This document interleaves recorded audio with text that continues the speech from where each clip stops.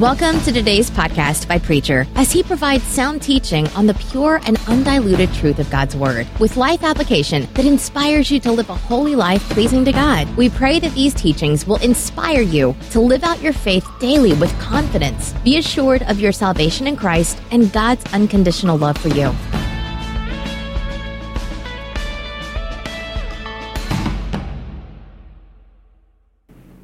And beginning in the first chapter with the 6th verse, when the apostles met together with Jesus, they asked him, Lord, will you at this time give the kingdom back to Israel? Jesus said to them, the time and occasions are set by my Father's own authority, and it is not for you to know when they will be. But you will be filled with power when the Holy Spirit comes upon you, and you will be witnesses for me in Jerusalem, and all Judea and Samaria, and to the ends of the earth. After saying this, he was taken up into heaven as they watched him, and a cloud hid him from their sight. They still had their eyes fixed on the sky as he went away, when two men dressed in white suddenly stood beside them. Men of Galilee, they said, why do you stand there looking up at the sky? This Jesus who was taken up from you into heaven will come back in the same way that you saw him go to heaven. Lord, help us to understand here again is one telling us about a way to live.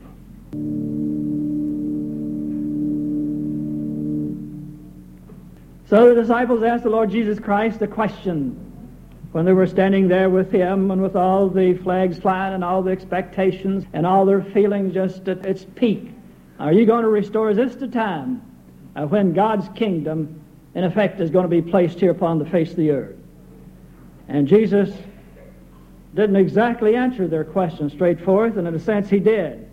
He said something to them about the time. It's not for you to worry about that. That is locked up with the Father, and in his own good time that will happen.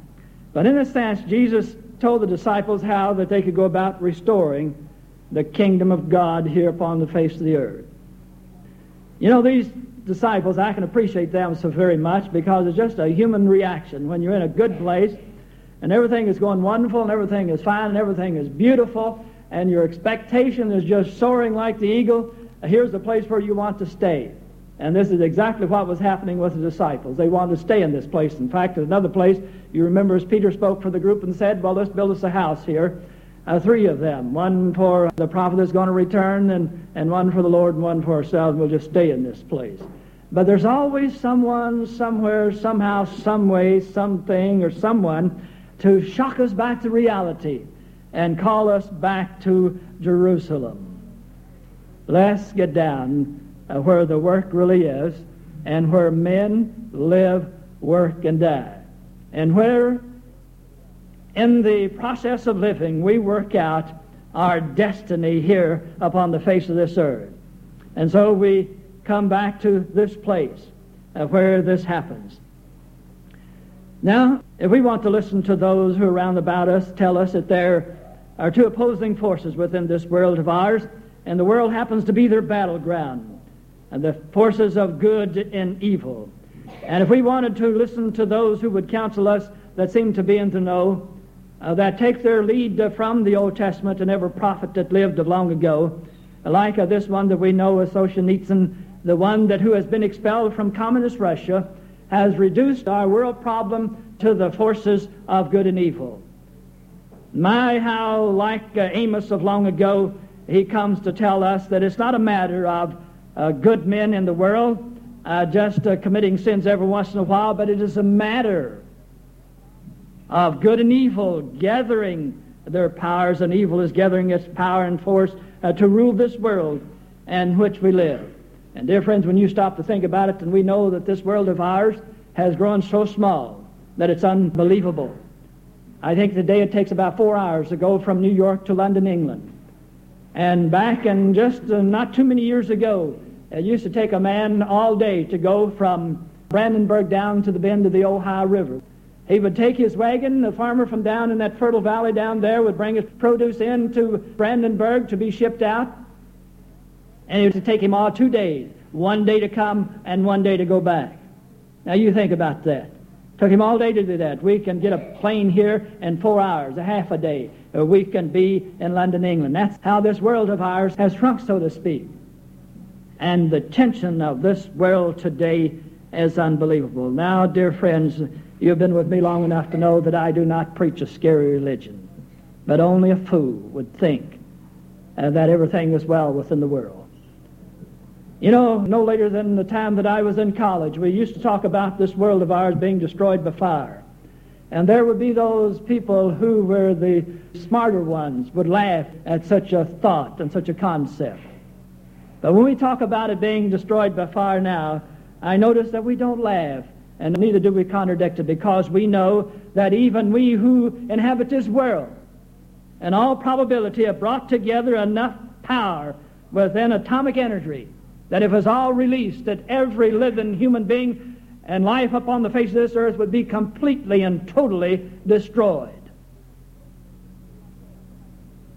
And when we come to this type of a world in which we live today, what is our greatest hope? And I tell you, our greatest hope is the church. Our greatest hope is the church. It's not for us to have a great standing army, and that in all probability we ought to do. It's not that we ought to create more atomic destructive power. Perhaps that's what we ought to do, but our greatest hope is in the church. My greatest hope is in the church. The greatest hope of this world is in the church. It's not lodged anywhere else. It's in the church where it comes, you see. It is the church that has given to me the Word of God. It came at a great price, and we accept it so casually today. What an awesome price she paid to give to us the Word of God. She has told me that I am of great value to God, and helps me to walk with dignity and respect among my fellow creatures. It is a church that has told me about the Lord Jesus Christ until at last I could come to the place within my own heart and soul, being conscious enough of the fact that Christ is alive and that He is capable of saving me from my sins and preparing me for eternal life today. It's the church that's given that to me and to you. She has reminded me again and again that I am loved of the Lord Jesus Christ in a very special way. The church lifts her voice today in behalf of God and the freedom of man, and before evil forces can really take this world over and rule today, the church must be disposed of. And this is what Solzhenitsyn was able to see in communist Russia. Before they could have their field day and bring this atheistic concept of life to power, they had to do away with the churches to be able to do it. And it's no different today. Before evil can rule the world, this church must be destroyed. And so we need to think today in terms of how we can strengthen our church. Has the wheels of history turned in such a fashion that it turns again to our day, as it was in the day of Martin Luther and John Wesley of long ago? Well, we need to come again as a church to commit ourselves more perfectly to the service of the Lord Jesus Christ. The battle draws near. The evil forces are gathering, and we need to have a stronger church than we've ever had before. Well, how can we make our church strong? How can we bring our church and place it in the position where the Holy Spirit would be able to work through it to do all the things that God needs to do within our society today? I leave just 2 or 3 things with you to think about this morning as you go about your week's work. You need to think in terms of supporting her with your giving. With your giving. Support her with your giving. It's no time for us to cut back now. I don't care how bleak the future might look. It is a time for us to gather ourselves together and gird ourselves in such a way with the Holy Spirit that we come to the place to even to sacrifice in order that the church might be strong in our society today. Pray for those who are responsible for her leadership. Lift them up in prayer. Daily do it. And if you can't do it daily, do it when you think about it. And then present yourself to her as faithfully as you can, at least every Sabbath day. Oh, dear friends, I understand something about the press of time. And the days are not long enough to get done all the things that you would like to do. And I know that you have just a certain amount allotted time that you can give here and there. But whatever you do for the sake of your own soul, your family, and for your church, remember the church. It doesn't make any difference if we have 12,000 people here upon the roll, or 600, as we do have, or close to 700. If we do not remain faithful to our commitment and presenting ourselves before God on the Sabbath day, what good is it? It's meaningless. The number that we have on the record is meaningless until it comes to the place where it is expressed in actual commitment and dedication to God here on a Sunday morning.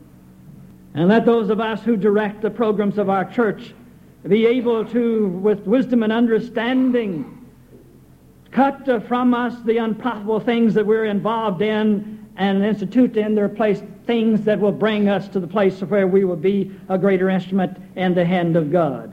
And let us stop spending all of our effort and time with those perhaps that have been given an opportunity, not perhaps, the wrong choice of words, with those who have been given an opportunity to walk with their God. And for some reason, best knowing to them, they do not choose to do so. Let us get on with the business then of doing what we need to do so the multitude of people out there that Christ is still speaking to and still longing for, that have never heard yet and do not know and have not had an invitation to come and be part of the body of the Lord Jesus Christ. Let us get on with the business of reaching them. If we are an army, it takes about half of us to take care of the other half that's supposed to be on the firing line. Come to the place where we are committed to the Lord Jesus Christ. Determined that we are going to be and do what God would have us to do this very day in His kingdom. Times gone by, the church gave her sons and her daughters to be fed to the lions, to the fire, to be burned at the stake, to be decapitated, and all of these other horrible things that happened to those who were committed and dedicated to God. Can we do any less today? Where is our commitment? And where is our dedication? Well, it's here. And we have the opportunity this morning to respond to God in a way that would be pleasing to Him and helpful to the kingdom and to our community and to the world in which we live. You know, when I think about a commitment and a dedication to God, I think about the historical fact that happened many years ago. And I remember as if it were only yesterday when I discovered the story and history when I was in college. And what an impact it made on my life. There was a man by the name of Leonidas and a man by the name of Xerxes. Now, Xerxes was the power of the world in his day. He had all the army. He had all the massive equipment that he needed to rule the world. And there was a place in the east of Greece that he needed to pass through in order to conquer the greater part of the known world at that day. But there was a group of men, 300 of them, led by one by the name of Leonidas, stood in that pass. And in that pass, in the eastern part of Greece, where the mountains come down to the sea, and it's only a room there for maybe just a truck to go through, maybe a little more, 2 trucks to go through at one time, just a road. And these men stood in the pass here between the mountain and the sea to stop this great advancing army. And if you have read that part of history, you know that these men were betrayed. And they held the pass against this horde of people coming to conquer them. And Xerxes' army called out to Leonidas, said, "Surrender. We have so many arrows that when we shoot them into the air and throw our spears, that will hide you from the sun." And you remember he hollered and called back to this mighty general, said, "Very well then, and we'll fight in the shade if the sun is not shining." And you remember one betrayed him and led the Xerxes' army up over the mountain through a secret pass and down and behind them. But they fought until every man was killed. And Xerxes had such admiration and such respect for these 300 that fell there in the pass that he couldn't believe it was only 300 that held his mighty army at bay so long. And he buried them on the spot and raised a tombstone over them that read, "Stranger, go tell in Sparta Stranger, go tell in Sparta that these lie here in obedience to your command. And I have a feeling within my own heart and soul that is exactly the kind of commitment that God is looking for us today on our part, in order that we might be able to be a match to this world in which we live today. Oh, our Father, help us to know who we are and what we've been called to be, and help us be true to the Scripture, and let us stand, and after we have done all to stand, let us therefore stand. For we ask it in the name of Christ. Amen.